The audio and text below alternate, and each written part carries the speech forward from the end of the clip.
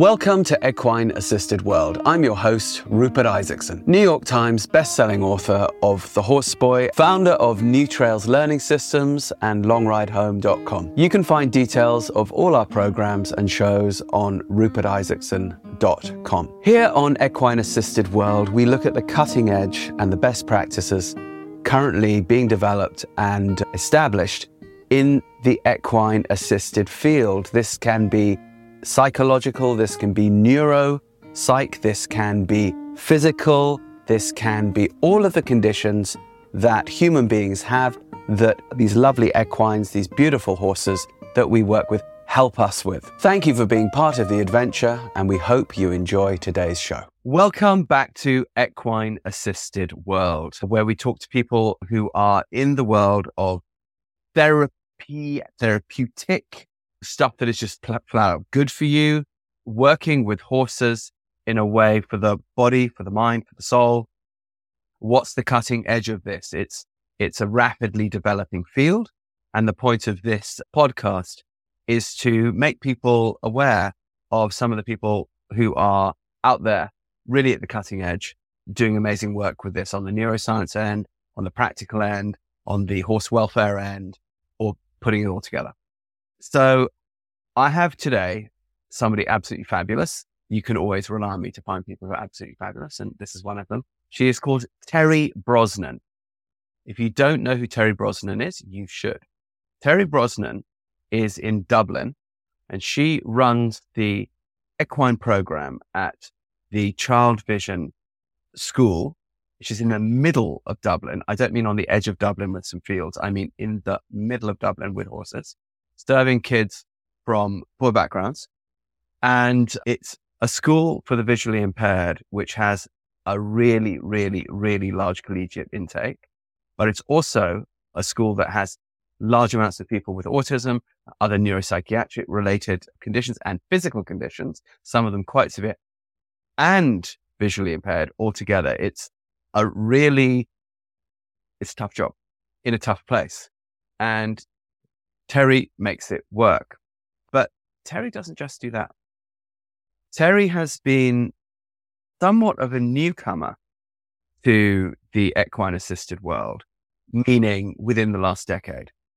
And one of the things which she identified, which I thought was very interesting, was that there was a lot of factionalism and a lot of division between the different areas of equine assisted stuff, whether it was Path International or RDA or hippotherapy or Igala or Horseboy or all of which are great things, but they were all existing very much separate from each other.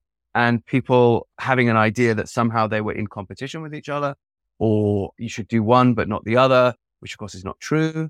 All the best practices combined.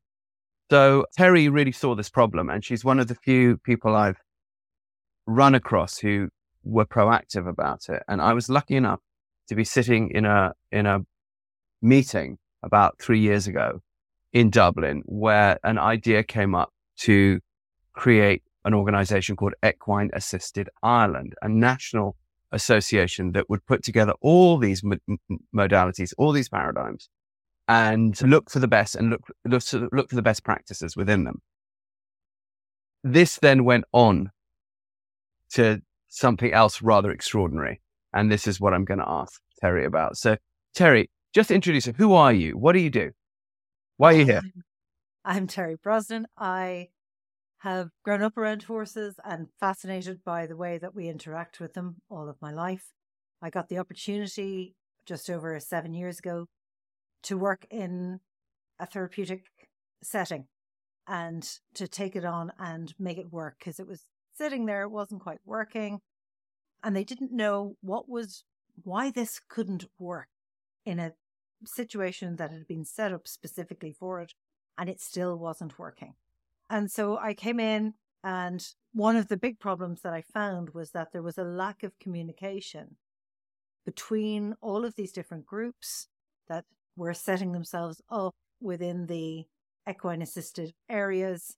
There was a lot of what we would call here in Ireland snobbery and just difference between groups, and a feeling that certain groups were better or less than others. From my understanding of it, because I was coming in from the outside, I could kind of see that all of these groups were fantastic. All of them offered really good connections with the people that they were working with. They were all coming from a really good place. And all of them wanted to learn more than they currently knew and wanted this practice to move forward. So I think that when I see common goals, I'm somebody who kind of goes, oh, well, let's group all these people together and see where this can go, because we're always better together. We're, human beings, we're better in a tribe. We're always better when we have support, when we're not trying to go it alone. And so I thought, right, if I can get all these people in a room and we can say, actually, look, we have so much to offer each other. We can go so many more places together than we can apart. And that was where the idea was born out of. We have a great relationship with IGALA because, their practices are so high standard here. Their people are really well trained and fantastic at what they do. And when we looked at the RDA, which it is in Ireland, which is the equivalent of PATH or the RDA in the UK, these guys had been working at this in Ireland, I think since the 70s and the 80s, all with really good backgrounds. A lot of these women coming from horsey backgrounds, knowing they're good Irish horses, knowing all these attributes, and desperate for more information and not really having a way of connecting in with the wider world and wider developments in equine assisted activities. And so bringing everybody together was a way of trying to establish connections to the likes of HETI, IRE, the larger organizations where research was being done, where people could actually just say, oh yeah, I can see how I can apply this to my work and improve what I'm doing. So that was how we started that. So just for the listeners who aren't familiar with HETI and IRE, can you just tell us a little bit about what they are? So I'll start with IRE because they're a really interesting organization. They're the International Association of Human-Animal Interaction Organizations. So they look after things like, human-animal interactions with dogs, cats, farm animals, horses. Whales. Everything. And they're interested in studying how humans and animals interact with each other. And they very involved in research and looking at this across the globe. Then I suppose HETI is the Horses in Education and Therapy International, and they would be a member of IRE. They would be one of the members of IRE, but they specialize in horses alone. And so they would have originally been made up of the RDA, the Riding for the Disabled Association, PATH International. Those would have been the original founding groups of HETI. And it has evolved now, and it includes IGALA in various countries. It includes horseboy practitioners. It includes therapeutic riding coaches, OTs, physios. Everybody who's coming into this field can become a member of HETI. And they're looking at trying to ensure great welfare for their horses, welfare for clients, and a kind of professional standard across the board.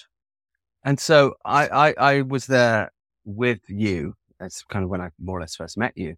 And you were putting forward an Ireland-based national association, which has since gained ground, called Equine Assisted Ireland, bringing all of these diverse groups together, which I thought was a brilliant idea. And now, several years on, I now see that you're doing something else on a national level, which I find intriguing. So for the listeners, what Terri's done is she has, tell us, you involved Horse Sport Ireland, right? Yes. She managed to get the sport horse organization, which would be the equivalent of the US Equestrian Federation or the British Horse Society, to back a really interesting project there. So what have you managed to do, Terri? So I think, we recognize the need for therapeutic riding across every society that we've come across. And what's happening is people are turning up on riding school doors and knocking there and saying, hi, can you see my child? And the riding instructors that are there have all this horse knowledge. They've learned how to give a flat work lesson. They've learned how to give a lunge lesson, lead rein, jumping, all of this, but they've never learned how to give a therapeutic session. And they didn't have that skill, that toolbox, that skill group. And so Horse Sport Ireland came to us and said, look, we have this demand. We have this enormous demand. How are we going to fill it? What can we do?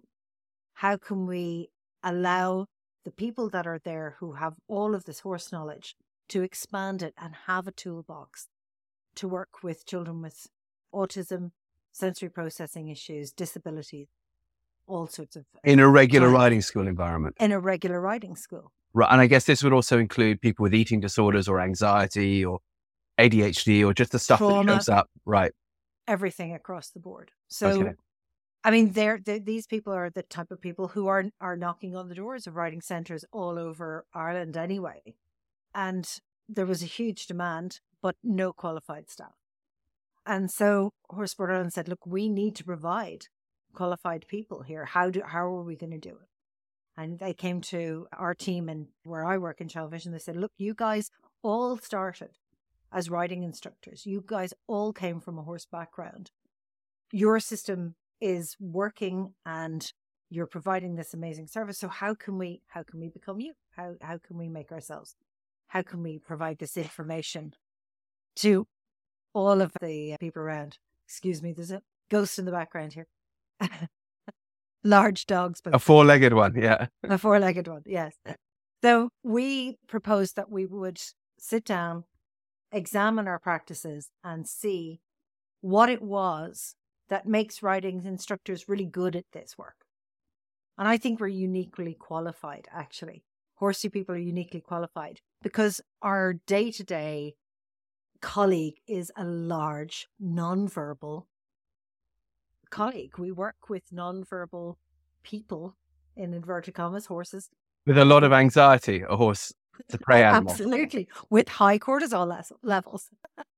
So, I mean, these are our best friends and our colleagues every day. And so we're used to reading body language. We're used to not having to communicate with words. And we're used to doing risk assessments on a very, very quick basis. So we have lots of skills within our armour that we can add to allow people to really provide good quality researched sessions that will meet goals for people.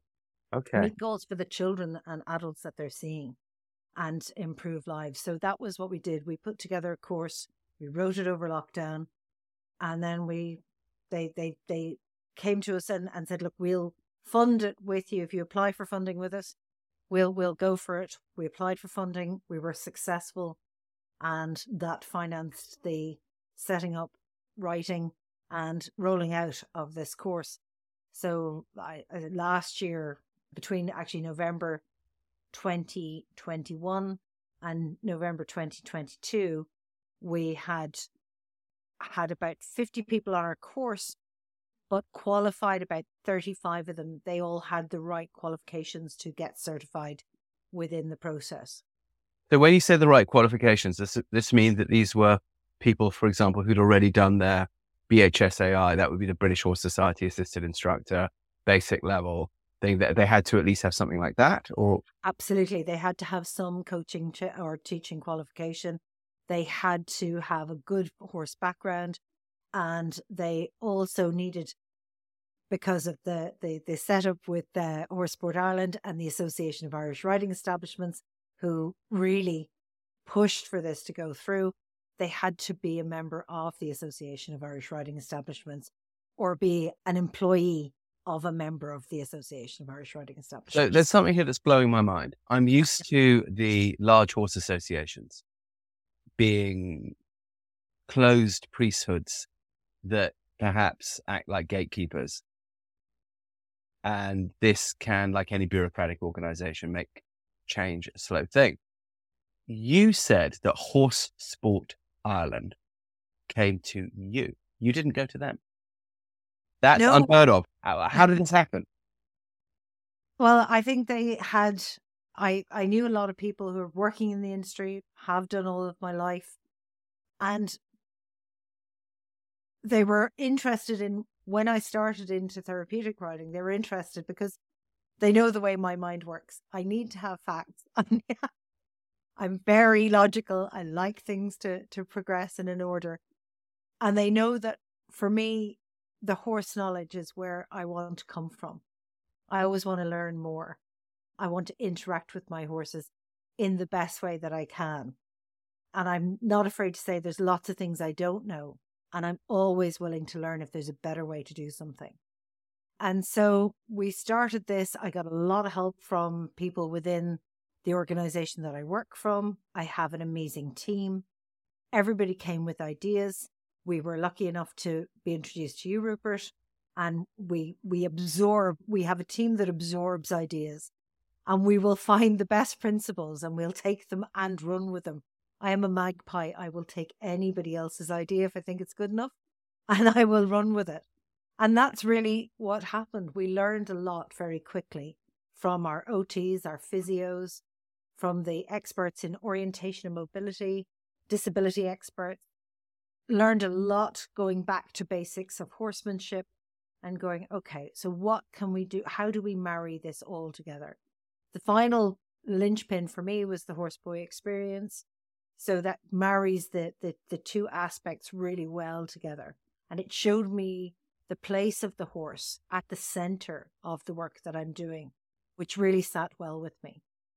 And so when I'm doing something like that, and I'm all enthusiastic, I'm very evangelistic. I'm talking to everybody about it. So I was letting people that I knew in the industry know about the work that I was doing. And they said, this sounds just like really good horsemanship. And that's what we want to promote.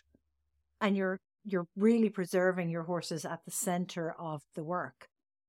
And you're doing good work with the clients that you're seeing. So that's what we're interested in. We're interested in coming from a horse perspective. I think the difficulty is for the governing horse bodies around the world is that the horse isn't always the center of therapeutic riding or therapeutic or equine assisted activities, whatever the terminology. Of sport riding as well. I mean, or of sport riding, exactly. The horse is often neglected as even yes. Yeah. So there really are starting to move towards a system where the horse is the center. Okay. And everything else needs to come from that.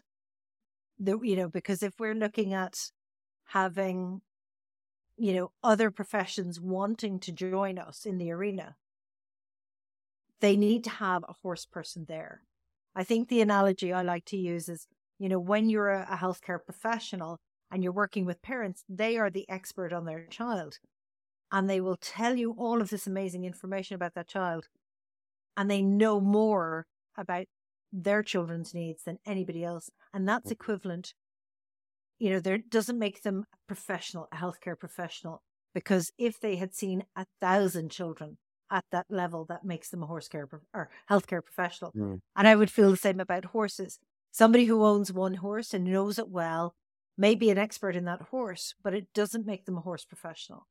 But when you've had hundreds of horses through your hands and working with them on an ongoing basis, that makes you a horse professional.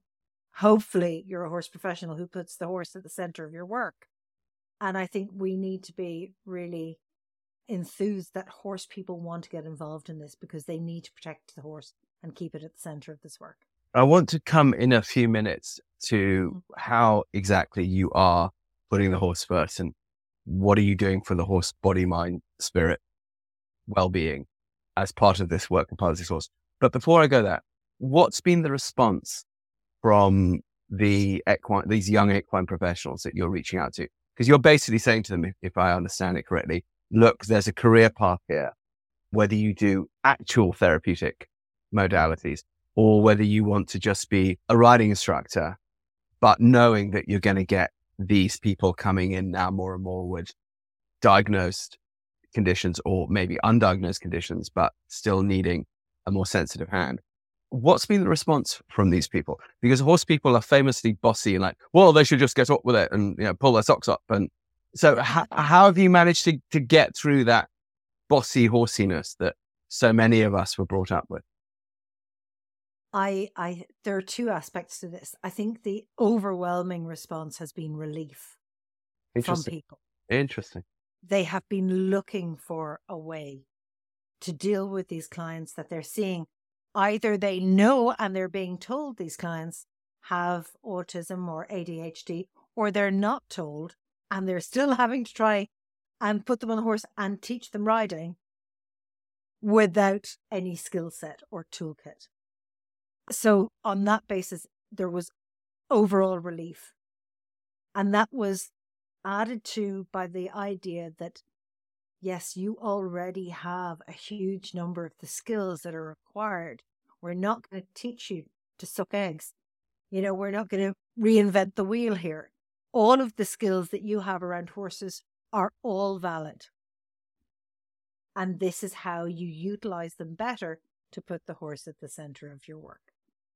And I think it's really important for, particularly in Ireland, because we're the land of the horse and nobody wants to be talked down to here. We're all very prickly about, you know, we know what we're doing. So it leads to that idea of, you know, if you're gentle with people and assume that they're coming from a place of knowledge, they can always ask if they want to fill in any gaps, and we leave that space open. But we're saying to them, okay, guys, this is stuff you have. How do you want to evolve it? You know, we're going to give you everything you need. What are you looking for? So we're asking them to feed back into it. And that takes away the bossiness. We all need to be a little bit more curious, a little bit more vulnerable, a little less, you know, on edge when we meet with other professionals who it might seem quite threatening. You know, here's somebody going to tell you how to run your life or how to run your horses. And that's not what we're about at all. We're about saying, look, we were curious. We found this great system and we found other great systems and we've implemented them all together, or as much of the best practice with a human and the best practice with the horse that we could find for various different reasons. I mean, our speciality is visual impairment and it's a very unique slot. And we found all the experts in that, and we look at that very particularly. But we have lots to learn from our students as well. And we're not above saying to them, look, what is your experience? Tell us your experience. Bring your personality into the situation. Trust the experts, basically, the experts being absolutely, the condition. Yeah. That makes perfect sense. So I'm going to ask you actually a bit in a moment about the specifics of working with people with visual impairments, and particularly when those visual impairments are combined with, say, autism or, say, a serious physical condition. But let's talk about this horse welfare aspect. So if you were saying that the Horse Sport Ireland and then professionals within the horse industry there were reacting well to what you were including in this course for professionals, not just about how you work with people with special needs of one kind or another, but also on how do you prioritize the welfare of the horse in this. Can you tell us a bit about how you do prioritize the welfare of the horse in this? Because you're in a unique position there in the middle of the city. Yeah, so there's a couple of interesting aspects to this. Yes, we are in the city centre, so that means that we actually don't have access to daily grazing. We don't have access to some of the things that in an ideal world we would want for our horses on a day-to-day basis. Or that many people take for granted, yeah. Absolutely. Horses and humans live, have, and will always live hand in gel for the last God knows how many thousand of years. So we found a way of prioritizing the most important things, which are our horses' welfare and happiness on a daily basis. Why would I be interested in this?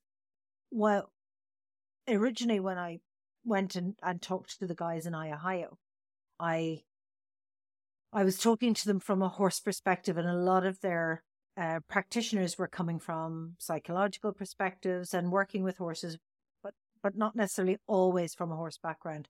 And they were really interested to work with people who were just coming from an equine background. And so one of the things that I got involved in early on was an equine welfare task force, or an equine task force, not just welfare. One of the modules we worked on was welfare and training of the horse and best practices within equine assisted activities. There was a group from all over the world, and everybody was coming at it from their own unique perspective. You know, people from South Africa, from Australia, from France, Germany, the States, and everybody's situation was different, but the core tenets of best welfare practice were the same. And so that was an interesting group to work with, and it fed into a lot of what I knew, what I'd learned, what I was going to go on and learn. And I'd always been interested in Andrew McLean and Paul McGreevy's work on equitation science. I'd always been interested in how horses learn.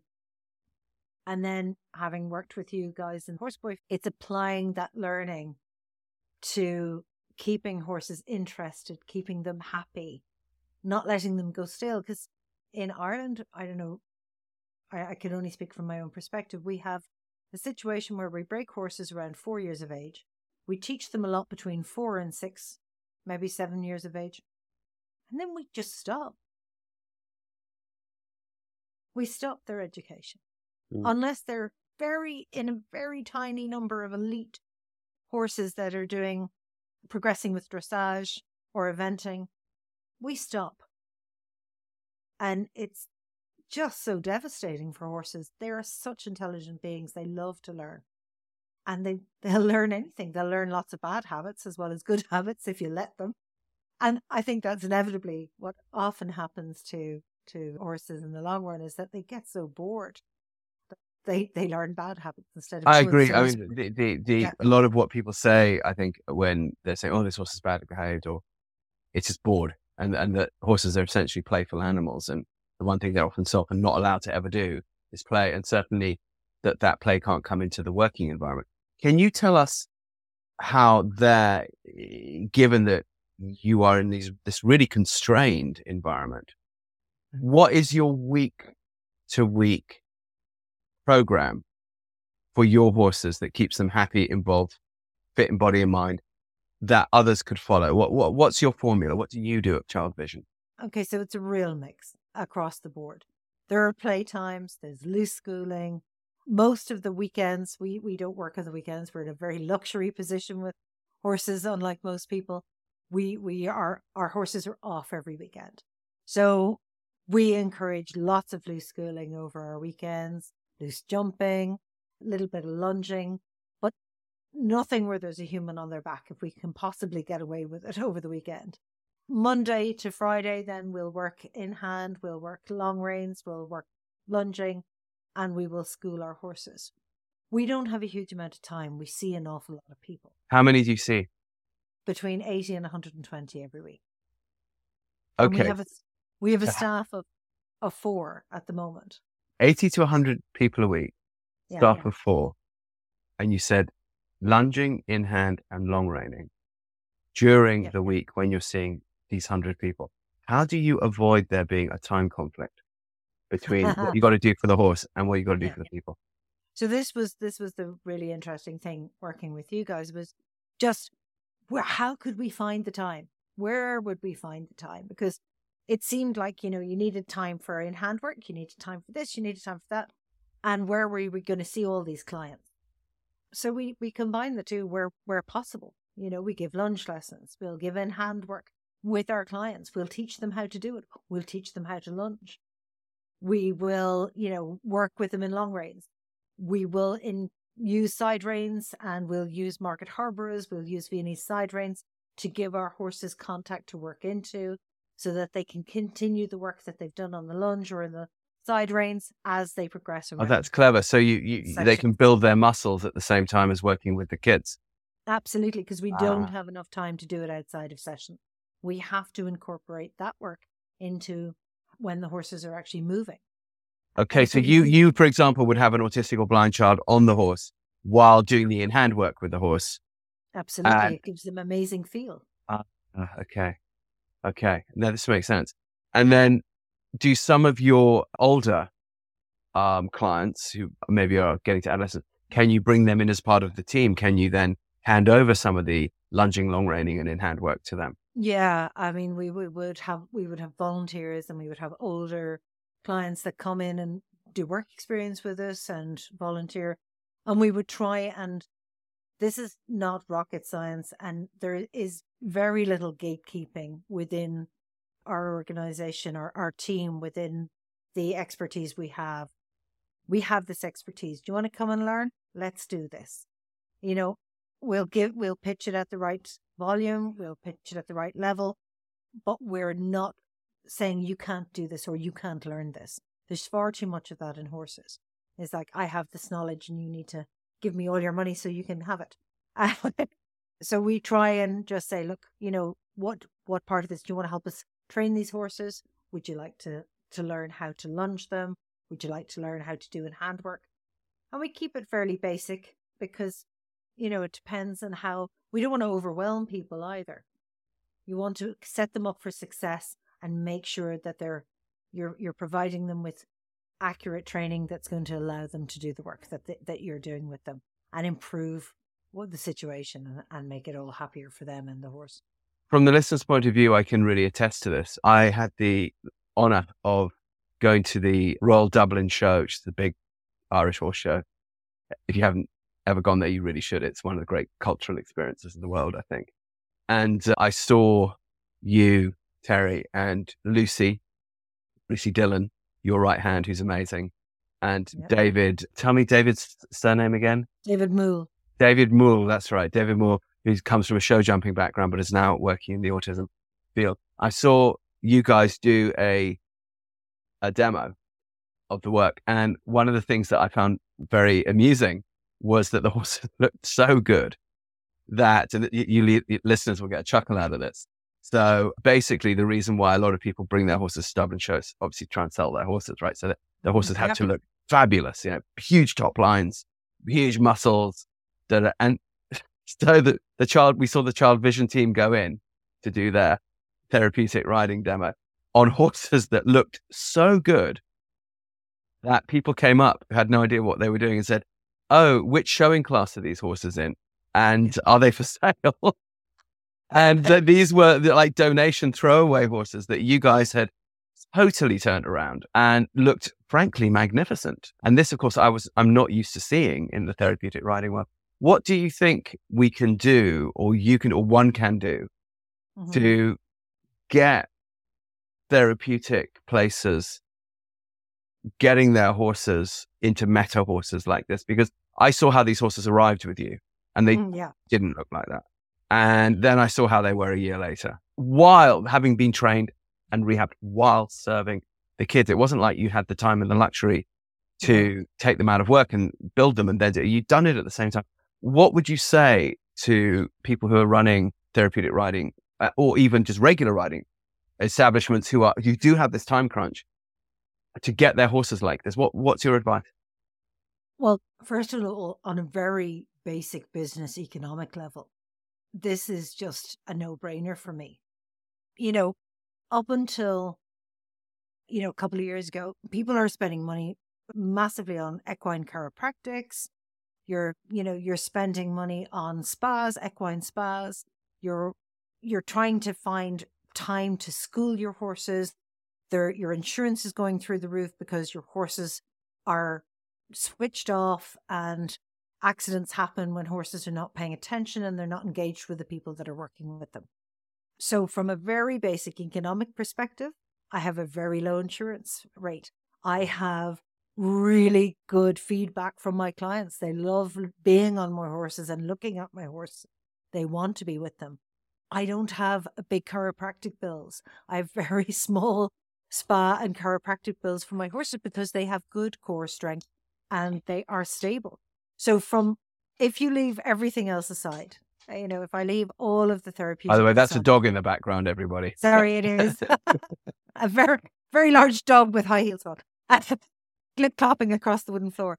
if you leave the therapeutics aside, but you were in a horse business and you want your horses to turn out and be, look amazing and behave amazingly and be interested in what they're doing, then the work that we do with them is how that happened.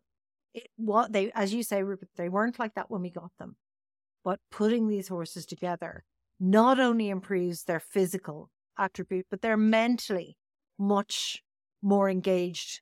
They really have a trust bond with the people that are working beside them every day.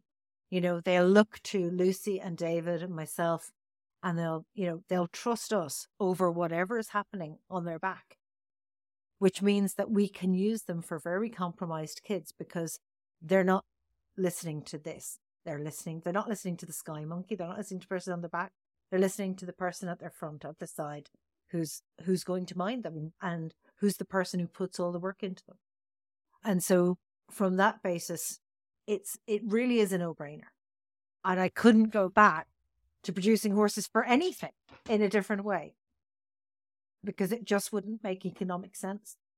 So for you, the secret is in the playtime, loose schooling, and then also the lunging in hand and long reining work, but combining that with the clients. Now, can they come to you and learn this? Absolutely. We're happy to teach people what we're doing because I think when you find something that works so well, you want to pass it on. You don't want to keep it to yourself. You want to spread the word. And, we're an open door. People can come in and shadow us. They can come and do courses with us. They can learn about what we do. We're happy. We really are a very open campus because we've nothing to hide. I think that's one of the things as well. It takes away that whole anxiety. People, how do you train your horses? Is there some secret? There's no secret. This is science. This is basic, good horsemanship. Teaching your horse new tricks. Keeping them engaged.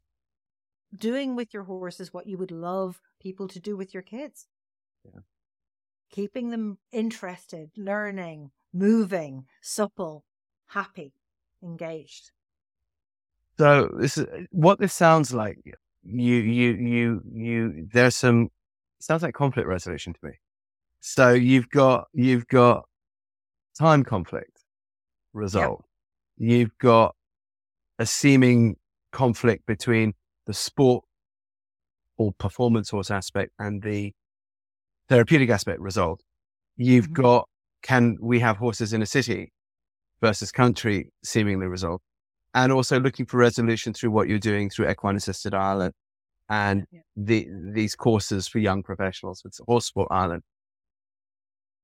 I know that you have a bit of a background in conflict resolution that's a little bit unusual. Would you tell us? Because I think those stories would really help inform people of how you've managed to come up with this rather revolutionary. Yes. Yeah.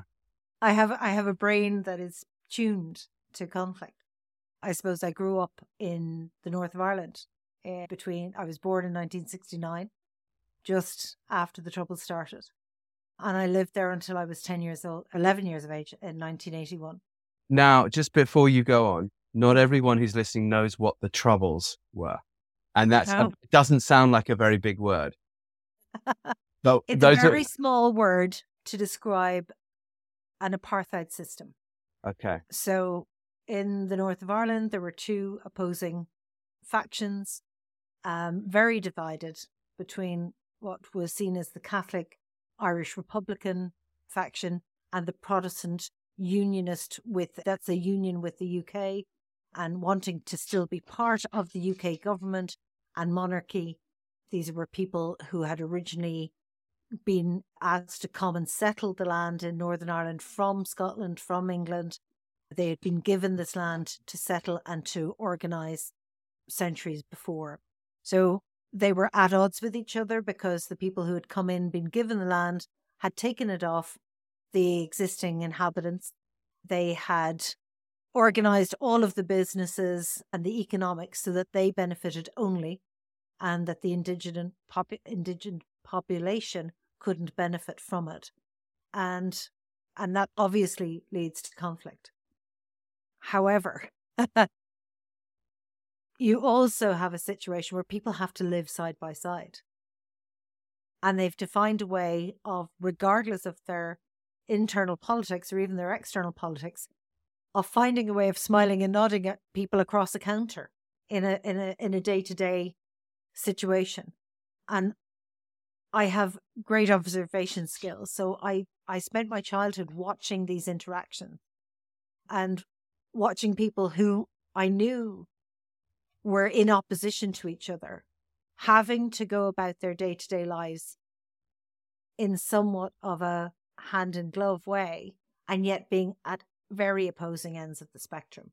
And it was fascinating how that makes it sound like sort of village or office politics. This is not what was going on. The troubles, for those listeners who don't know what happened, was it erupted into enormous violence. Yes, and the British Army were sent in to the British Army were sent in to calm the violence.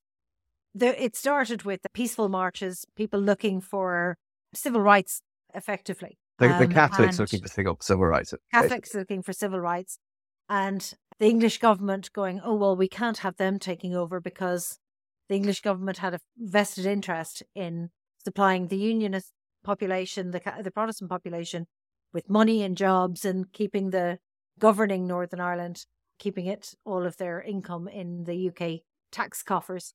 And so they said, look, we will support you guys. We'll send in the army to keep the peace, in inverted commas. And so in 1969, they sent paratroopers onto the streets of Belfast, and violence erupted on a grand scale. Because Catholic people were already living in enclaves and very poor economic and situations. They were at the end of their tether. They could not earn a living successfully. They couldn't get out of the situation they were in, because all of, very like apartheid in South Africa, all of the power was in the hands of the Unionist population. Tell us about the violence. How did the violence manifest itself? What happened? So yeah, this is it's a thing. It's funny to think about it now. There were bombs all the time. There were bomb scares every day. So you might be in a shop and just be asked to leave, put down everything you've done, and walk out the door. You got searched every time you went into a public building, any public building. Could be a library, could be a shop, anywhere where other people went into the door as well. You could be bodily searched at every entrance to the shop.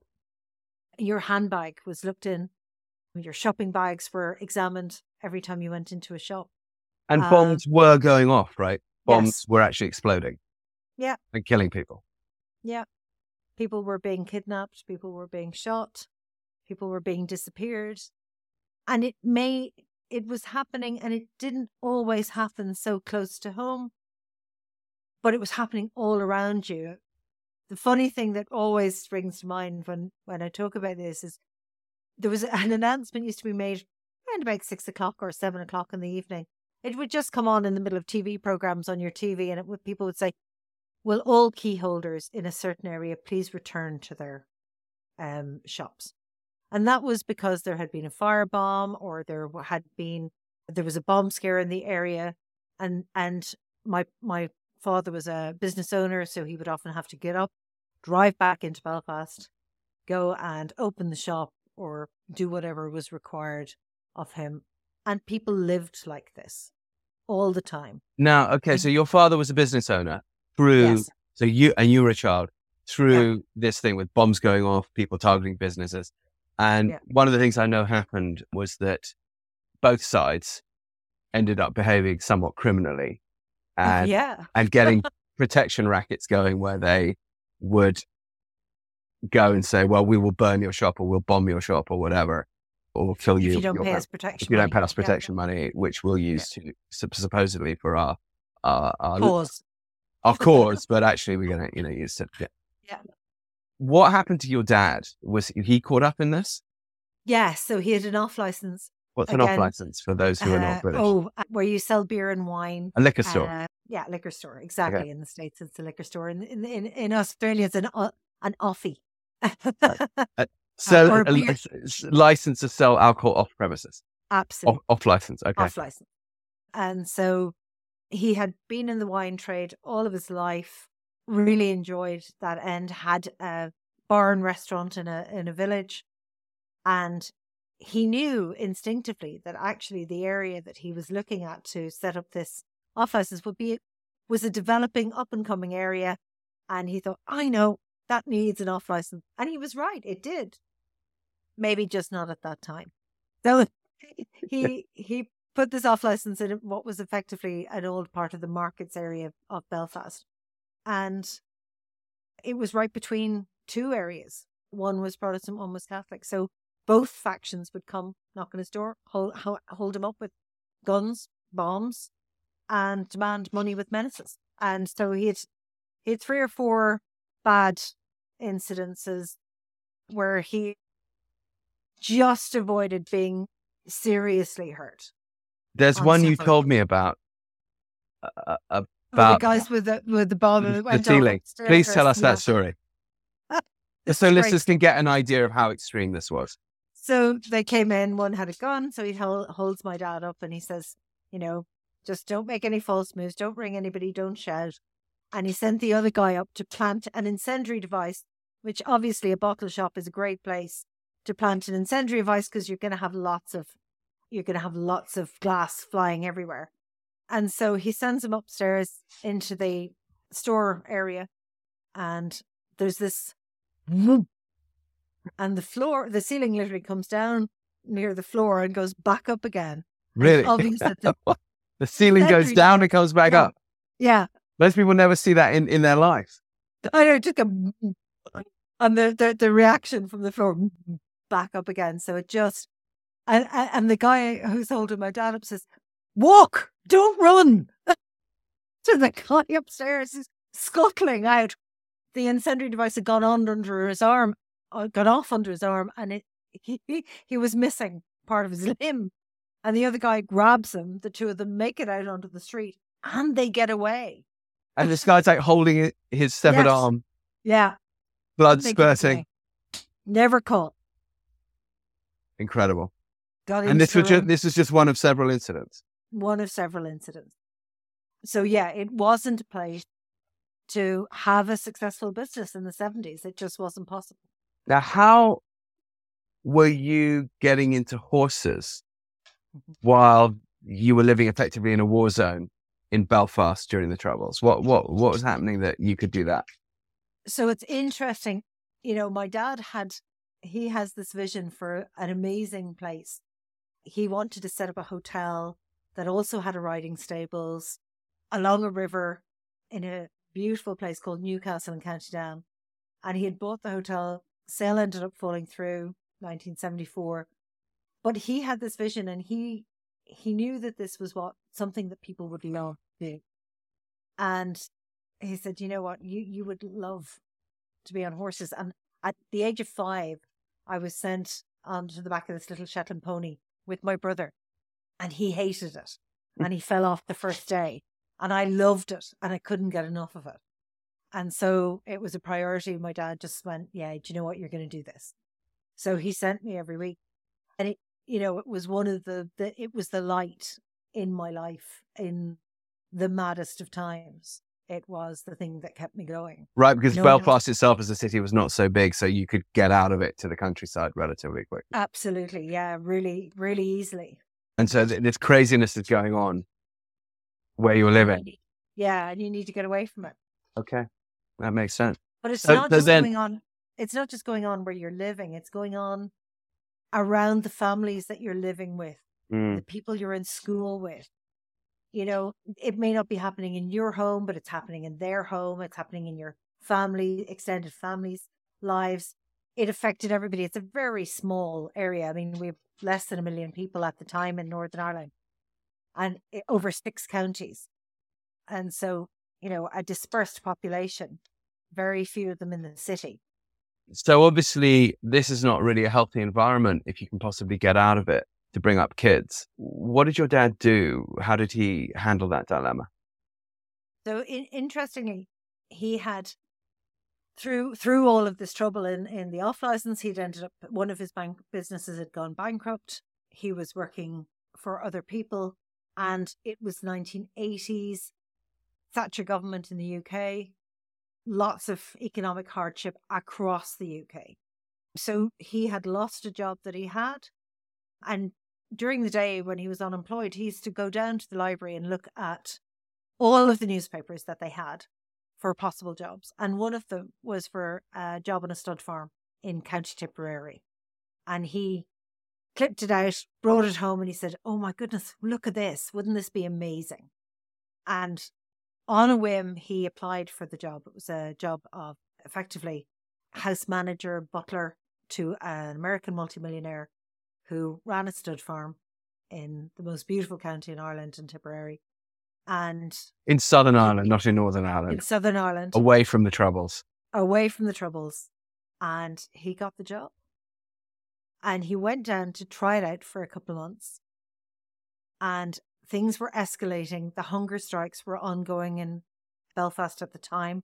These were political prisoners hunger striking for political prisoner status and recognition by the UK, which was not happening.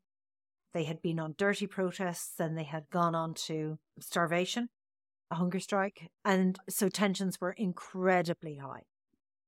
And we couldn't really wait to get out. It was getting closer and closer. My parents were really concerned. My older brother was at, he's 13, 14, very vulnerable age when you're seeing all of this tension around you community-wise. And we had arranged to leave in May of 1981. And the day we moved house was the day that Bobby Sands died. One of the tell us who Bobby Sands was and why that was important. He was one of the main hunger strikers. On the Catholic end. Catholic end. He was in the Maze prison, and he was protesting peacefully for political prisoner status, of recognition that these people were not criminals, that they were there because they were engaged in conflict, that a political conflict with the current regime in the north of Ireland. And it wasn't being recognised. So they'd been arrested. A lot of them had been interned without trial. And then they took things as far as they could. They stopped wearing clothes. They stopped using toilet facilities, and they smeared their excrement on the walls in the prison in order to highlight their plight. And eventually the only thing they could resort to was hunger strike. And so they did. And several of them died. And Bobby Sands had stood as an MP for his area. And it was unheard of that a member of Parliament of the UK Parliament would be on hunger strike and then subsequently die from that hunger strike. And it was just insane. The place went up like a tinder cake. Okay, so then it really erupted, the violence. I remember this. Because bombs are going off. I was brought up in London. Bombs are going off in London at that time as well. I remember. We're driving out of Dodge with all of our stuff on our back, literally. So your dad gets this job in the south, 150 miles or more away from all of this. We leave the day that this all erupts. We're leaving. Okay. As literally the buildings are burning around you, you're driving out. It was an interesting day. Good Lord. And we arrived to a very rural, very bucolic South County Tipperary stud farm, 3 or 4 miles from any town, all very quiet and very different lifestyle. And that's where your horse career really took off. Yeah, absolutely. I had the most amazing luxury of these fantastic people who had stunning horse knowledge and who wanted to pass it on. And this was the Crimcarroll family, amazing family in Tipperary. Took me under their wing and taught me everything I know. They were incredible. And I was like a little sponge. I just couldn't wait to learn more and more and more. And yeah, it was an amazing education. So you then grow up and go through your adolescence, get into the horse world, become a professional. Something is intriguing me here, though. Okay, we've talked about your background with conflict and looking for resolution within conflict, and perhaps that being something of an instinct, because you would have, as a kid, been having to negotiate that whole system of in school, in the shops, in family, while all this stuff was going on in Northern Ireland. Then suddenly you find yourself in horse paradise. But something else that I'm detecting down in what you've been doing within the equine assisted world is there's a system to it. Like you identified a problem, which was fragmentation, factionalism, people from one area of therapeutic riding saying it's not so good to the other people, which I guess if you're coming out of the troubles in Northern Ireland, you can put it in perspective and say, well, at least you're not planting incendiary bombs in each other's. Yeah, this is small potatoes, guys. You can get over yourself. Right. I get that. I mean, a useful perspective to come from. And then, but this thing about, looking for the system of, lunging, in hand, long reining and play to keep the horses happy, muscled and supple, and then looking for how to incorporate that into the session so there's no time conflict, and then looking at, how to create these courses with Horse Sport Ireland. This is all very systematic. Where does your systems thinking come from? Oh, so interestingly, I know my dad had this amazing idea that I would get involved in all these horses. He didn't want me doing it as a job. He was like, there's no money in horses. Don't ever work with horses. There's no money in it. Unless you have a lot of money to start with, you're going to end up with absolutely no money. You're not going to get paid for the work that you do. And in lots of ways, he wasn't wrong, particularly in Ireland. You need to come from money in order to have and continue to have horses successfully over time. It's something that eats at your money rather than earning you money, unless you're at the very high end. And then it kind of produces money for itself. So he said to me, look, you have a brain like a steel trap. It just wants to learn new things. He said, why don't you go to college and do something useful? So I went and I did management. Why that? You could have done anything. Systematic, very logical. I have a very logical brain. You know me well. Rupert, I love logic. I love maths. I'm a big maths person. And so for me, the appliance of mathematics is structural engineering. And really that was what I wanted to know. But I'm a problem solver. I can't just know one thing. I have to know how that one thing fits in with the next, like little cogs and wheels. So engineering was a perfect fit for me. And so not only engineering, but project management within construction was the area I wanted to go for. So you had to learn a little bit about architecture, a lot about structural engineering, quantity surveying, finance, economics, maths. You had to have an overview, and I love an overview. I'm no good on small picture. I'm all about the big picture. And so that fascinated me, and I learned how systems went together. I learned how reliances worked. If you want something to move along, that you've got to rely on other people to come in and help you out. The best practices around realizing that everything is just a part of a growing wheel. So, nobody's going to be amazing on their own. If I send you out to build a bridge, over a large river and you're one man, no matter what idea you have, you're not going to be able to make that work. You might be, but it's going to take you an awful long time. And so I love the fact that all of these different skills could come together and make everything work much quicker. And yet they kept professional boundaries. They kept quality control going, a huge part of it. You can't build a building without making sure that everything hits the quality control.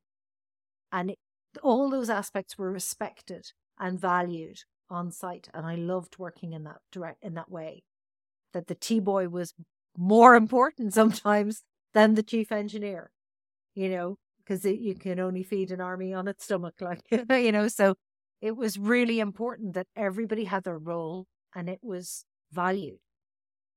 And I think it's something that I really value in my team as well. When I have an amazing team where I work, and they would be an extraordinarily amazing rider and riding instructor in David Moole. But on the other end, you have Lucy Dillon, who is just this incredible horsewoman and a brilliant educator, like an extraordinary educator, and a person extraordinarily brilliant and talented at working with children. And everybody brings their strengths and weaknesses to the team, and nobody has to do everything. It doesn't matter if I'm not the best rider, or I'm not the best horse person, or I'm not the best lunger. We have those skills within the team, so it doesn't really matter. We can pick and choose where it works best. Now, I think that's my systems brain. You got a chance to put this into practice, I presume. Did you go out and work on building sites and yeah, I did. I built projects? I was involved in the building of a bridge over the River Slaney in Enniscorthy in Wexford. So this was one of the last ever. I love this work. It was one of the last ever cast in situ bridges, which meant that we poured the concrete every day. We didn't just bring in pieces that had been precast elsewhere and went together like Lego. We actually had to do a huge amount of problem solving on site, and we had to actually pour the concrete and deal with this active substance on a daily basis. It was fascinating. And you only have one chance to get it right. Absolutely. And the whole county is watching. Everybody's on site that day, and the whole town is watching, so you don't get it wrong. Yeah. So then how did you seem to have moved away from horses there. Did you keep horses going as a parallel career? Yeah, I was trying to move away and go and have this career in engineering, and I kept being dragged back. So I thought, I miss horses. I might like to ride occasionally at a weekend. That was a hobby. Yeah, I know you're laughing now. And I rang a riding school, and I said, do you have a ride out on a Sunday morning? And they were like, yeah, do you have much experience? And I said, oh, a little bit, And they said, well, what kind of experience? Well, I used to teach, but I haven't done it in a while. And they were like, oh, would you want to come up and stay for a bit? So I arrived up on the Sunday morning at about 10 o'clock and left there like 9 o'clock that night. And I was immediately hooked back in. Within weeks, I was leaving my job and going back to horses. So my dad's plans went astray, and I went back to working with horses. And you went into the sport horse industry at that point, I presume. What did you do there? Mostly it was riding schools, actually, and teaching riding out, taking trekking in the Phoenix Park in Dublin, which is this amazing, huge park where, it's beautiful on a sunny day. You ride out onto this 15-acre field with people behind you. There are deer in the background. It's all very lovely until you're there in September and the deer are rutting in the little gap that you have to go out into this 15 acres where you exercise your horses. And it all becomes a little bit more problematic. And you learn a lot in those days. And you have to bring new horses on. You're having to risk assess. People have never been on horses before. The Japanese tourists were an experience for me. Mm-hmm. We had a group of Japanese tourists, and none of them ever held a rein while they were out the entire time. We relied on the goodness and kindness of our horses, who were amazing. But those kind of experiences show you where the gaps are, particularly if you have a brain like mine that loves to find out where the gaps are. What went wrong and why, and how you could redo it a better way. How did you make it safe for these people who've never been on horses to go out among all the rutting deer? So, yeah, interestingly, and I didn't know as much as I do now, but our horses were really intelligent, they trusted us. We worked with them day in, day out, so they trusted the people who worked on the ground with them. And we schooled them out in the Phoenix Park when we weren't taking treks, and they would follow nose to tail. They knew not to pass the lead rider, or they'd get growled at by the lead rider. And they would stay behind us. They were incredibly well trained without having a huge amount of training. Right. And they incredibly well intentioned horses, actually. No, but you said, okay, this is effectively trekking. But yeah. I know for a fact that you said, for example, that you grew up with the Croom Carroll family. Yeah. They're an iconic family in the Irish horse world. So they must have taught you way beyond this. Absolutely. What was the education you went through with them? So very classical, who would have taught me most would have been, I think, the first I in Ireland, the BHSI, which is the full instructor level of the BHS exams, British Horse Society exams. And we were just really lucky to not only have that family, but again, they were amazing women who wanted to learn more. And Micheline was never happy with just that's the way it is. She wanted to know why all the time. So if she didn't know, if it was something she didn't know and she couldn't teach me, she would then look outside and she would go and learn it. So she did a lot of classical dressage with a Dutch rider living in Ireland around Kilkenny Clonmel at the time. Van de Vater was based there. And the Micklem family were down the road and she worked with them. Tell us about them. Who were they? Well, William Micklem is the person most people would associate with them now. William is one of the sons. His dad was an amazing horseman. They were a Dutch family living again outside of Clonmel and County Tipperary, and fantastic horse knowledge. What discipline were they in? Mostly dressage and show jumping. Okay. But really well rounded.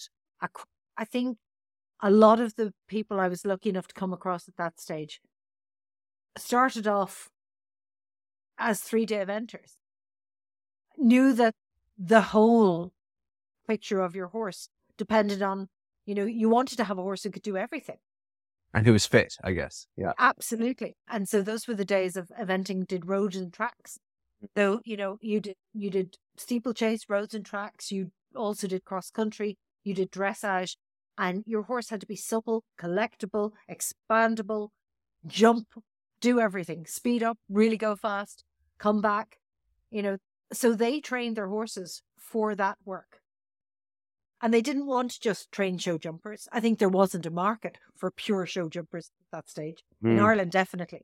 So they had to produce these really well-rounded horses that would do whatever the market demanded them to do. So we learned everything.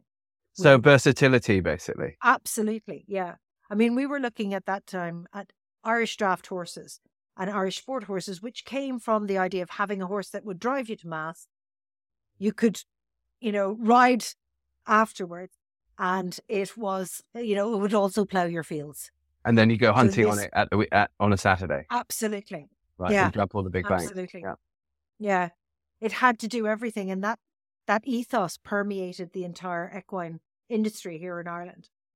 Was don't specialize, generalize. We're too small to specialize. We need to produce these horses that can do everything. So now let's just jump ahead to Childvision, where you are now. Fitness is a really interesting thing because obviously, for many of us, we'd say, okay, well, that's hill work, or that's, a lot of trail riding at the trot, get your horses fit, get them hard fit in the tendons as well. Well, you can't really do that where you are. We have no room.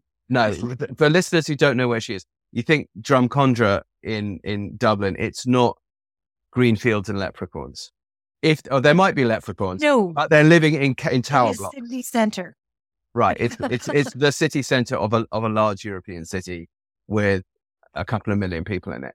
So, and it's not the Hyde Park end of a city centre. It's not the Champs-Élysées end of the city centre. No. It is in the real core. Right. It's not the Phoenix Park that she was talking about. Yeah, it's no. Like I say, if there's leprechauns, they're living in tower blocks. Absolutely. How are you keeping your horses fit there? We're working them, we're lunging them, we're riding them, we are working them in hand and long reining them. We don't have the space. Everything has to be done on a micro basis. So you've got to be So they're basically in the gym the whole time. Absolutely. You've got to find the smallest amount of space that you can do the most amount with. So we don't even have, we don't have a gallop track. We don't have, we've had to do amend. I recently had a visit from a college in Northern Ireland coming down to see what we were doing. And they said, when we talk to you and you tell us about what you do, we thought we were coming to this huge place and it's so tiny. It's really tiny. Yeah. It's really tiny. So even within this tiny postage stamp that you've got, I know that you have a trail around a sports field as well. Yeah. Which you've got to share with the rugby players and the yes, football we players. do. But honors today. Yeah, I've seen your horses and they are muscled and magnificent. So would you be available, for example, if there are people listening saying, well, gosh, I don't really have a lot of space. What can I do? Would you be able to mentor them in a program of fitness, lunging and that sort of thing that you can use a small space for? I mean, realistically for us, the big key to this was the in-hand work, that yoga. I mean, if you have a bathroom that is only as wide as your arms and as long as your body, you have enough space to do yoga in. And we would feel the same about the horses. So the in-hand work, the suppleness work, that all happens in a relatively short space. You don't even need a 20-meter circle to do this work in. You can do it in the yard, up and down between the boxes. We can work in a very small space with this. And actually, sometimes it really helps to work in a small space because it helps the horse to have a direction to move in. But yeah, all that suppling work, it's yoga for horses. And so our horses are supple. When they're supple, it's easier. They're building muscle because they're relaxed. There's no tension. There's no stress in the body. And they're able to, they're feeling better. So they're feeling like they can move their shoulders a little bit more. They're feeling like they can move their hindquarters a little bit more. When they feel like that and you put them on the lunge, they are starting to get that hind leg further underneath them. They're starting to feel good about themselves the way we do when we are more supple and more agile. And you get the same response. They're more willing to take a leap, to go and go that extra mile because it feels good. It doesn't feel hard. How do you avoid, horses still need to get out there and eat grass, sooner or later. And I remember when I was a kid in London, 500 years ago, there were actually quite a lot of horses in the city then. Rag and bone men, all the breweries had drays delivering the barrels of beer, pulled by magnificent teams of shire horses. There were obviously all the police horses, but there were also, like, a lot of the old cab drivers came from families that had hackney cabs, and still had a tradition of carriage driving in their spare time and kept their horses in muses, urban stables, in the middle of the city. Interestingly, they would send their horses out for grazing a certain amount of time in the summer to the counties around. What do you do for your horses for this? Well, but we had the same situation here in Dublin when I moved into Dublin from Tipperary. And actually, the horse industry in Dublin was full of those guys who were carriage drivers, dray drivers, and they were some of the first people that I got to know in the city centre, around horses in the city centre. And so when I had this problem of working in a stables in the middle of the city centre, no turnout or very limited turnout, I went, how do I get my horses out to grass? And I went back to these guys who, and I said, guys, what do you do? What are you doing? And I remembered one particular family, the Good family, and they would always, they were big into their horses went out to grass. The minute they weren't being used, they went out to grass. If they weren't interacting with humans, they went out, got downtime, got to be horses away from humans. And so that was, I spoke to Ben and Val about this, Ben and Val Good, and I said, where were they? Where can I Who were Ben and Val Good? These are the guys that I'd met who were carriage drivers in Dublin city centre. Okay. Val used to drive the Guinness carriage. Ben used to drive the Lord Mayor's carriage. Okay. So they were great men to ask. They were great mentors. And so, they said, go to Meath because that's the place with the best grass nearest to Dublin. And it's the next county up. And the soil is fantastic. And that was where they had put their horses. And so we went to Ashbourne in Meath and we rented land. It was one of the first things I did when I moved into working in that yard in Childvision in Dublin, because they just didn't have enough grass. Okay. And there was no way I could sit there with these horses and look at them never getting out for really good grass. And how far are these pastures that you rented in County Meath from Drumcondra, where in the city centre? They're about 35 kilometres away. So it's it's not even an hour with the horse box.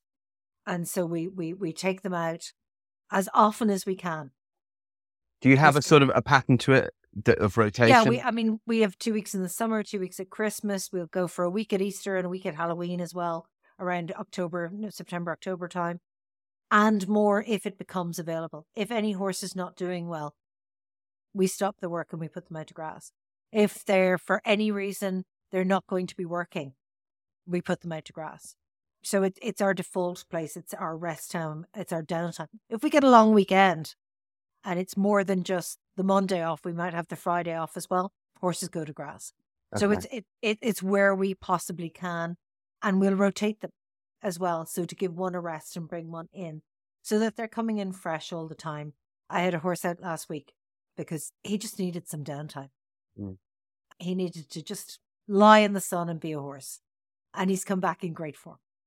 And a week of that is really good. It's like ourselves when we go on holidays. You don't necessarily need 2 months holidays because you enjoy your work, but you do need to get away from it on a regular basis. And you need to know that you can come back into it. Lots of short breaks rather than. Absolutely. Yeah. No, I think that's very, very important. I've in the course of the horseboy work, I've been lucky enough to work with some people who work in urban settings. Obviously, a great girl, Mandy, in Amsterdam, who is in a very small patch. There's other places, and of course, they always battle to find the areas outside of the city where they can get to, but all of them prioritized it. And it seems to be, as you say, the magic formula. Obviously, you need all that good type of work you were talking about, but just for the brain and the nervous system and the gut, just to be able to go out to grass and, as you say, not deal with humans for a bit. Well, I think until they present themselves at the gate and say, "No, I'm ready to come back." Yeah, absolutely. We mustn't forget our horses work. Mm. They are working horses. Mm. They're not leisure horses. Mm. They do a job, and it's really important that they get downtime like us. You can't give from an empty cup, and our horses can't give from an empty cup. So you've got to have that ethos across the board for your team, for your horses. Our horses are our team. So as far as we were concerned, it was a no-brainer, So tell us a little bit more about the work you do at Childvision with the visually impaired. How is that specific within the equine assisted world? I know you're not only working with that population, but it's a population that I'm intrigued by for many reasons. So talk us through a little bit. No, this is my pet subject. You might not ever get me off this.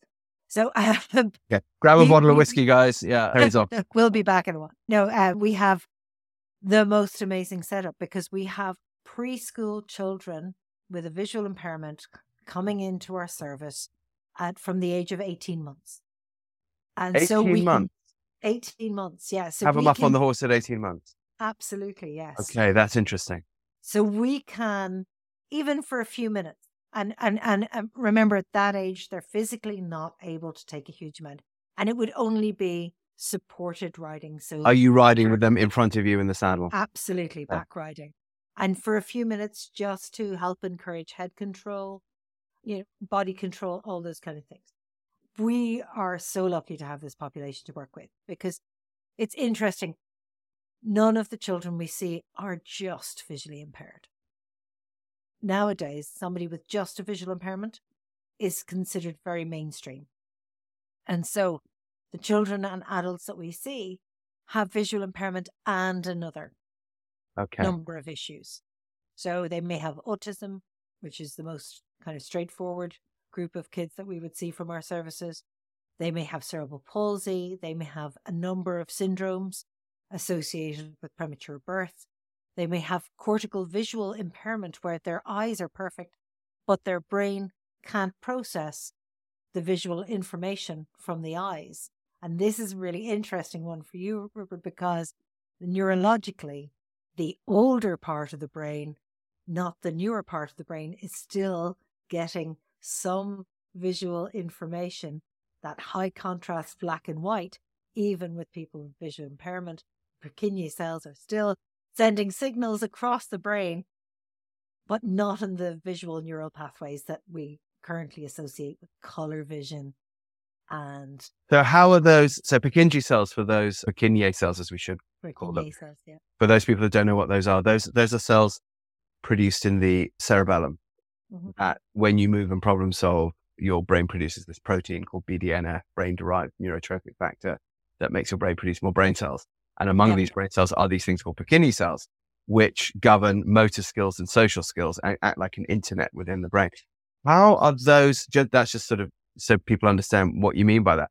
But my question is, how are those cells? You said those cells are picking up and transferring information through the brain that's visual, but it's not being interpreted by the brain as sight. Vision. How is the brain interpreting that information? So the motor pathways and the old kind of contrast, very basic in the really old part of the brain, though that's still. So what we associate with modern sight is all this, rods and cones, this color, high definition vision that we associate with being fully sighted. But there's an older vision right in the back, which is still about, high contrast, black and white. That is really closely linked with motor pathways. And we're doing some research at the moment into the effect of rapid movement on vision and orientation, because we can move people on a horse much faster than they're ever going to move on their own 2 feet. And it makes them solve problems faster, increases their thought process speed, and it is giving them new ideas. So that's just one of my hobby horses on the end of, and it's something that we're working on at the moment, a paper we're working on for Denver, actually, for the Vision 2023 conference in Denver in July. But so there's a lot of similarities. Vision impairment is a sensory processing issue. If you're having an issue with your vision, you are having an issue with one of your senses. So all of the things that apply for sensory processing issues and autism and ADHD all apply for visual impairment. And so we've got this amazing crossover, and we've got people with absolutely no vision cantering on horses, and they're able to turn the corner independently. We're not even on the lunch line. They are riding independently and cantering these horses. And, their vision would be very, very poor in comparison to the main population. They might have some light or, some color maybe, but not necessarily the two. But they're getting down the road with a stick. They're sorry, what? They're getting down the road with a stick. Absolutely. Yeah. They're walking with a cane. So what do you think is allowing these people to be able to guide their horses through independently in the arena? We've been asking this question actually at Orientation and Mobility Conference. Yeah, what do they say? Well, have you asked them? Well, they've come up with loads of ideas. They've come up with this whole idea of echolocation, and they've come up with the idea of, the feedback from the horse. They've, maybe they're mapping the arena and somehow, but these are people who are not on their own feet. They're not at the same height they're normally at. They're, moving faster than they normally move. Right. So actually, the secret is that this old part of the brain that isn't processing vision as we know it, as they move in space, is telling them about what's coming up. It's giving them a map of the arena or of the space that they're in. So they're getting a brain and body map. Yes. That's extending beyond the horse, because those of you who know what brain and body maps do, let's say you're holding a pen, your brain creates the pen as part of your body, or you go through a doorway and it creates the height between your head and the doorway as part of your body, so you duck, that sort of thing. But to make the whole arena part of a brain and body map, they can map the whole place. Do you think that this is therefore like a bit of a superpower that you might get if you're visually impaired, because you've got to overcompensate in another way? Because I can't map the whole arena. Well, and I spend my life riding in arenas. I don't map the whole. My circle's always shit. These are called magnocellular pathways. Magnocellular pathways. Magnocellular pathways. Tell us about these, please. I'm currently in my research mode and I am coming back with more, but I spoke to an ophthalmologist today and she said, oh yes, the magnocellular pathways in the brain are along the movement pathways. They go back into that ancient part of the brain and they're giving an impression of what's in front of that person. So it's not vision as such, but it is an impression of where things are in space around them. Okay.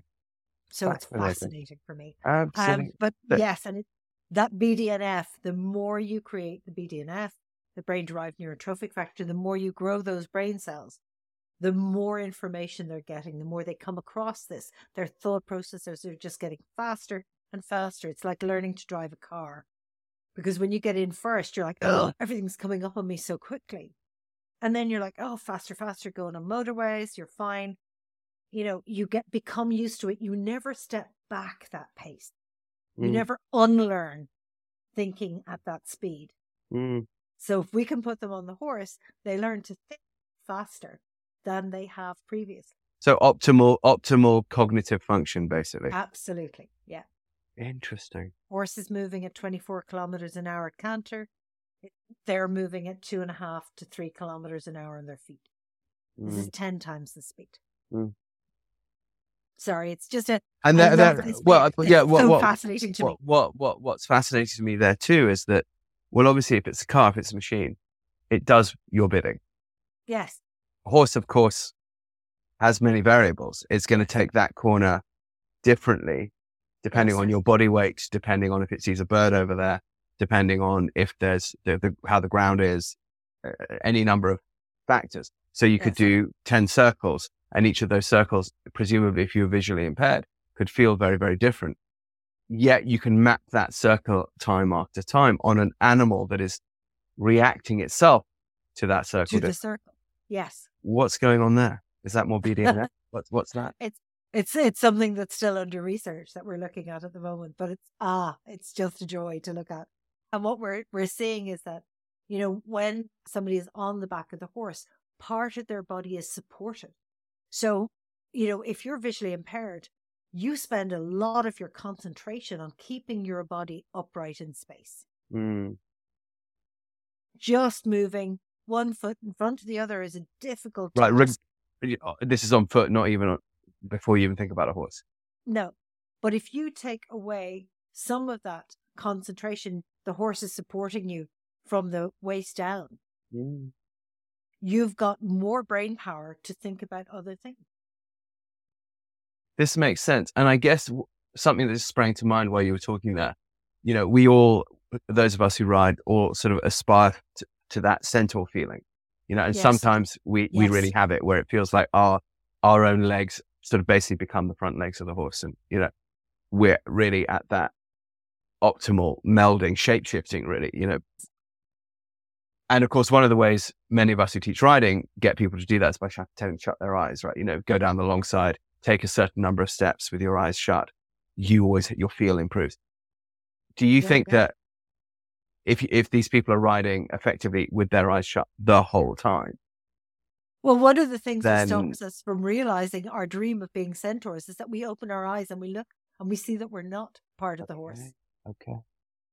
You know, so there's that visual aspect of you're sitting and suddenly you're moving through space. Your body is moving through space elegantly and beautifully, and you don't have this visual signal to say it's not all you. That's brilliant, Terri. That's something I hadn't considered at all. So perhaps the visually impaired experience of riding a horse is truer to what we're all seeking than the visually. I hope so. They love it. What a joyful. It is a joyful thing. Concept. I mean, I just feel my heart lifting as you say that. So yes, I have the best job. Now, and we can start them from when they're quite small, so we can give them this experience. Right. So yes, if someone starts with this at 18 months and then is doing this from there by the time they're 20, it's just there. So, and do you really observe because I know you've been there 7 years now, so you've presumably seen some kids go from, you know, through that 7-year trajectory with you. Yeah. what have you observed in their cognitive function of that time? They are, so the difficulty is because I see all of our children as being bright and beautiful and amazing, Sure. and having their own talent, but you do see huge leaps actually in cognitive function, in their ability to interact with you, in their wanting to interact, follow instructions, concept In development. their academic life in the school, away from? Absolutely. So, we would work towards sort of things, pattern recognition, academics, always working towards that end of things. So yes, we can, and we do academics with some of our children on the back of the horse. But it's all around, initially it's often around concept development. With visual impairment, concept development is even harder than it is for somebody with autism. So, what are you sitting on? I have no idea. I can't see this horse. So we work on concept development around everything, where they are, what the field looks like, how trees are. They can feel them, they can touch them, they can reach up.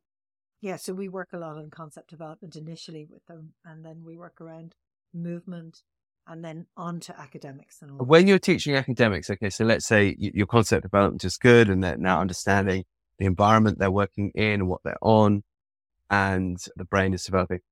Could you give us an example of how you would do an academic exercise? So we're very simple because, we're a small charity. We don't have massive amounts. We're not an international charity, say, for example. So funding is not enormous. So we have to find really interesting ways of doing things. And one of the things we found are foam dice are an amazing tool. And we hide them in our trail in boxes. And we get the children to collect them, find them.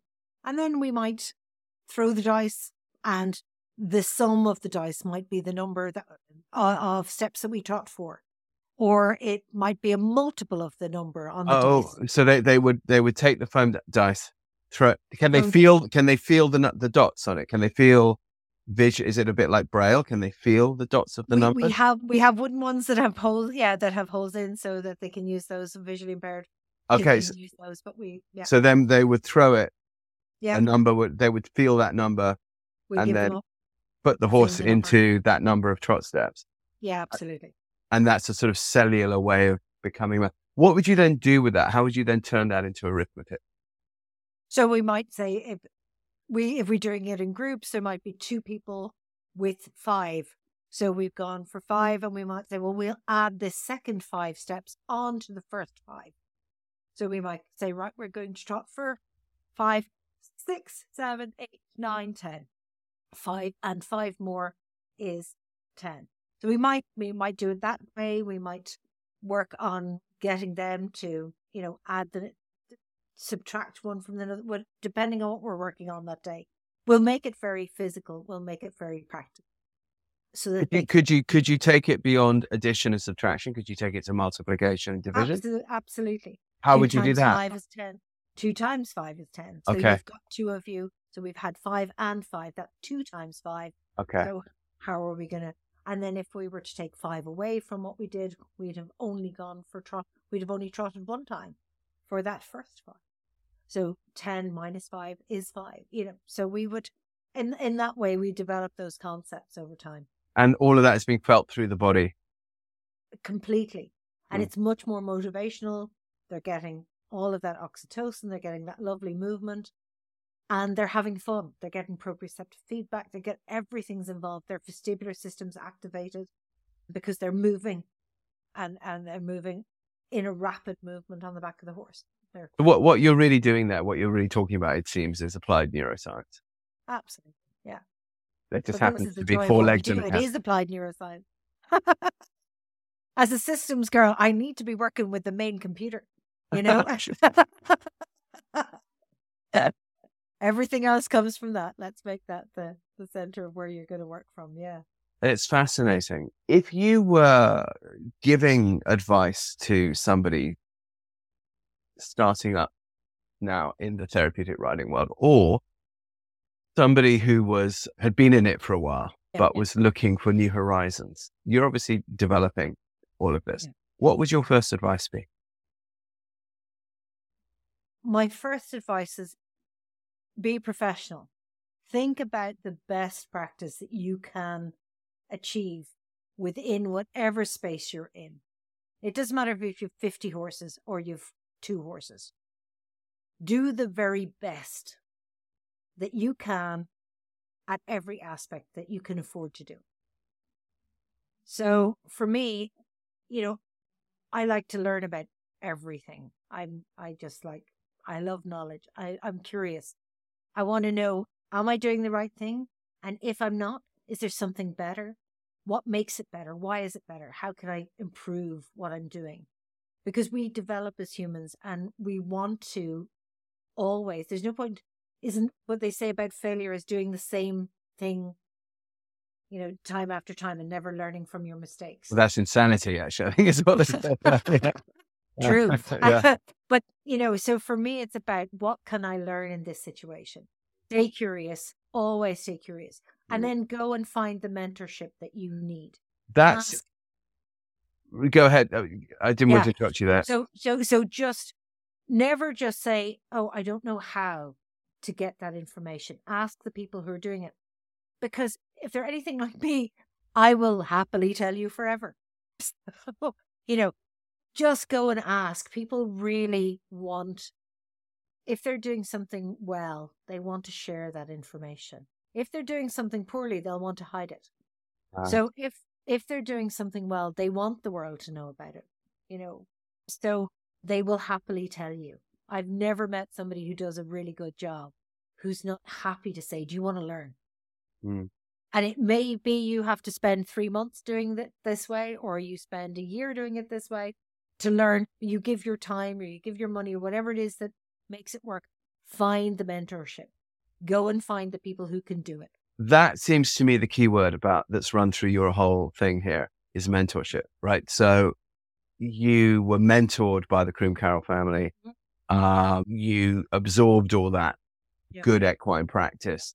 Then when you were getting into system stuff, you went to be mentored in that mechanical engineering. You went, when you got into the therapeutic riding side, you went off for mentorship for some years, and then now you offer mentorship. Absolutely. I think one of the problems in the horse world, frankly, is lack of curiosity and people being afraid to be judged as a beginner, whereas of course one always is a beginner whenever one learns a new skill set. So therefore, don't go learn a new skill set. Just defend forever what you do rather aggressively and be really grumpy about it if anyone suggests any change. And scare them off, Absolutely. And that has traditionally been the mindset here. But for me, mentorship doesn't just come from experts. And I have had amazing mentors in my life. John Watson, who was an Olympic rider, I got to work with him when I was a very small child. He used to do pony club rallies. I mean, but fantastic mentorship. But it isn't always these people with this huge knowledge up here. I get mentorship every day from my colleagues. I get mentorship from the kids that I see. If you're curious, you will find mentorship everywhere you go. Are you actively asking your children for their feedback? What do you think? Yes. What could we improve? What's working, what's not working, rather than shut up and throw this dice so that we can do this exercise. Yeah. No, what do you want to do? We give them the autonomy. We ask them where they want to go with this, because it's not about us. This whole thing is not about, it doesn't matter if I go out there every day and it's about me, then nobody else benefits. I can't benefit anybody else unless I get their feedback, unless I ask them how they want to do this, because it's not about me. It's not about my experience of equine assisted therapy or any interaction with the horse. It's about, I ask my horses what they want to do. So I need to be not the center of this situation. I need to ask, what is best for you? How am I best serving you? If I'm not serving them, I'm not doing my job. I am not there to be served. Yeah, if something's not working, what can I change? Yes. Rather than Absolutely. it's the fault of that person or it's the fault of that horse. It's never. We need to change something in the situation. It's not something is wrong or somebody has done something wrong. It is just, we need a change.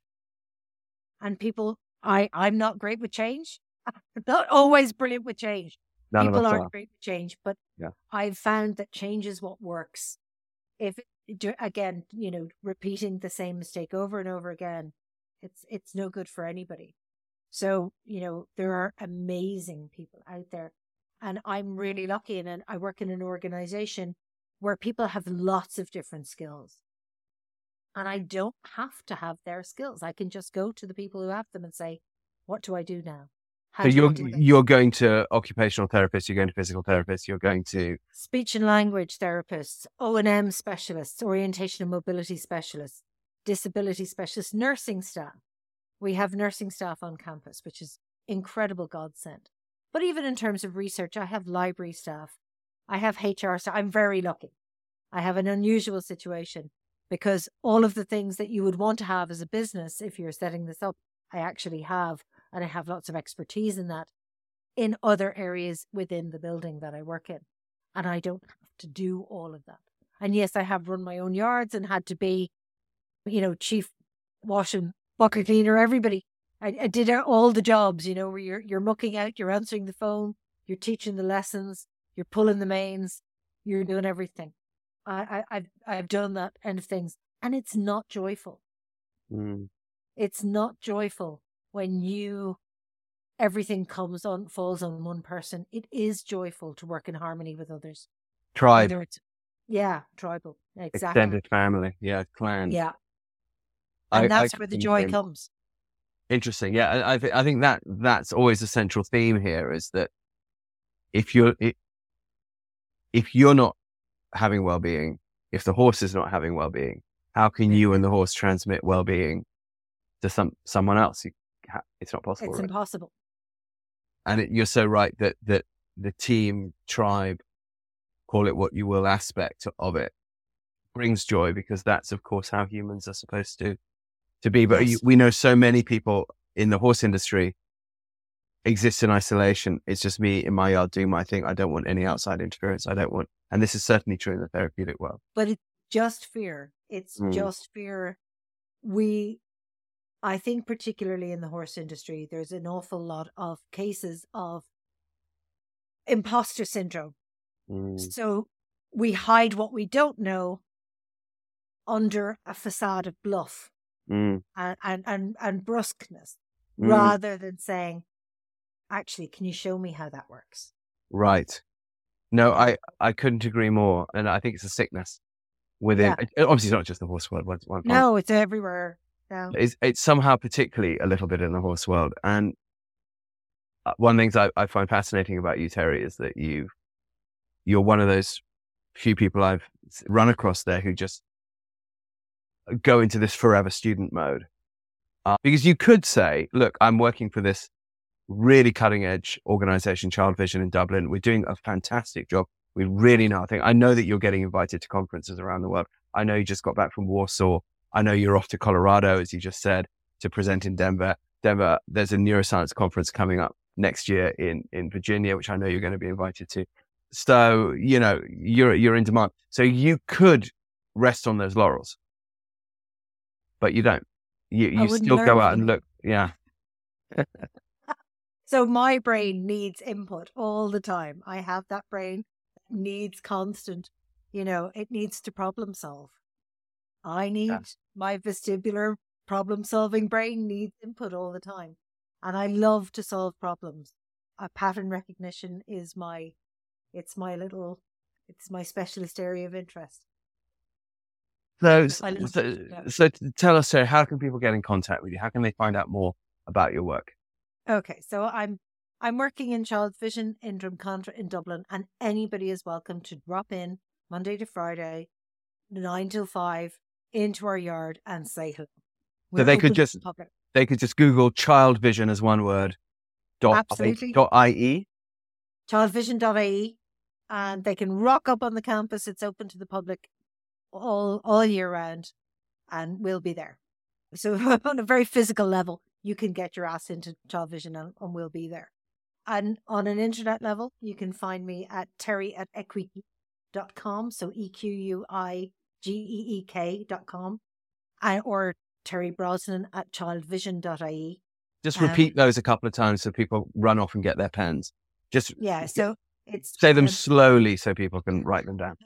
The Irish disease of speaking really quickly.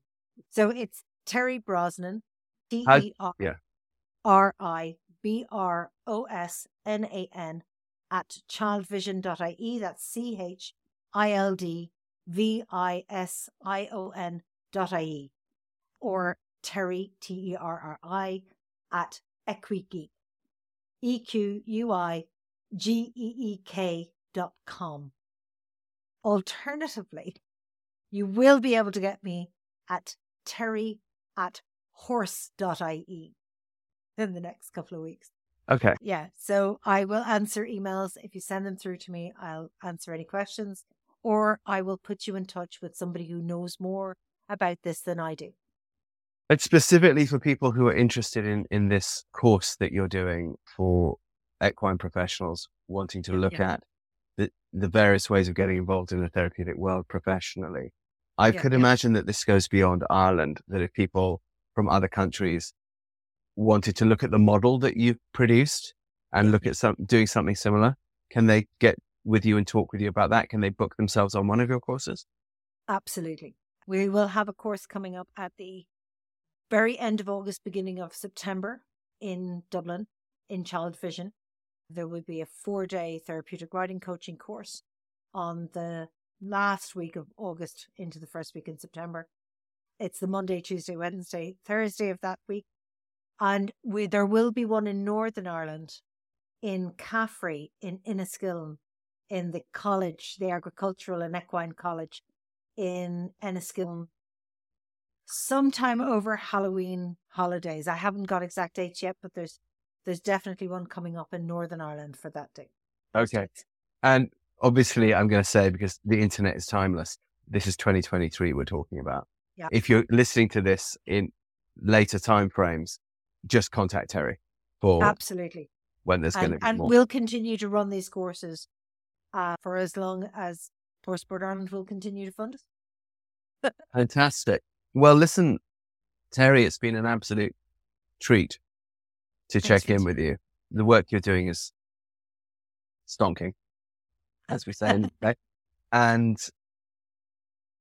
it gives me great gladness, because as a dad of an autistic child who found his way through horses, but in an unconventional way, I just know that with people like you out there doing this sort of thing, there's going to be more kids like mine helped, and this makes me happy. I want to thank all the listeners for tuning in. Please do contact Terri directly. She really will get back to you. She will help you. I've seen her do this time and time again. It doesn't matter if you're in the USA or Japan. She can help you, particularly if you're trying to put something together in a smaller space, particularly if you're looking at how to look at all these various apparently conflicting modalities within the therapeutic horse world. How do you marry them all together? She's the lady to talk to. If you're interested in what we do at Horseboy, please go to ntls.co. ntls.co, that's for New Trails Learning Systems. That's Horseboy Method, Movement Method, and Athena, which is our trauma-based modality. Or if you're interested in the horse training and personal development, go to longridehome.com and you'll find us there. And please tune in for the next equine assisted world. As you can see with Terri here, the people that are coming on this are doing extraordinary work that we all need to know about. I have one last little sneaky question. Yes. Okay. You, and I'm sure everyone was wondering this. Your surname is Brosnan and you're Irish and you're living in County Meath. Yes. I happen to know that Pierce Brosnan is a Navan man, right? I believe. Yes. Right. Any relation? Are you a relation? Yes. They're all actually Kerry men. And apparently there was a family feud about 100 years ago over a farm somewhere in Kerry. The other side of Ireland. On the other side of Ireland. So our side of the family doesn't actually know his side of the family for some bizarre reason. But apparently he's a lovely man. And yes, his family are from just up there. So okay. Yeah. So what that really means, listeners, is if you get in touch with Terri, she'll sort you out with a date with Pierce. So excellent. all the more reason to contact. I'm only married to his lovely cousin. So. and Niall Brosnan, for those who don't know, Terri's husband, is a very, very lovely man. He's what you would really call a polymath. Computers, mathematics, music. Brilliant man. If you ever find yourself lucky enough to be around a table with that man with a glass of whiskey in Terri's kitchen. So if you sign up on one of Terri's courses, you might find yourself in that situation. You may well find yourself in my kitchen. Ru, thank you. It's been so fun. Thank you so much. All right. I can't wait till the next time. Okay. Talk to you soon. See you soon. Bye-bye. Right. Thank you for joining us. We hope you enjoyed today's podcast. Join our website, newtrailslearning.com, to check out our online courses and live workshops in Horseboy Method, Movement Method, and Athena. These evidence-based programs have helped children, veterans, and people dealing with trauma around the world. We also offer a horse training program and self-care program for riders on longridehome.com. These include easy-to-do online courses and tutorials that bring you and your horse joy. For an overview of all shows and programs, go to rupertisaacson.com. See you on the next show. And please remember to press subscribe and share.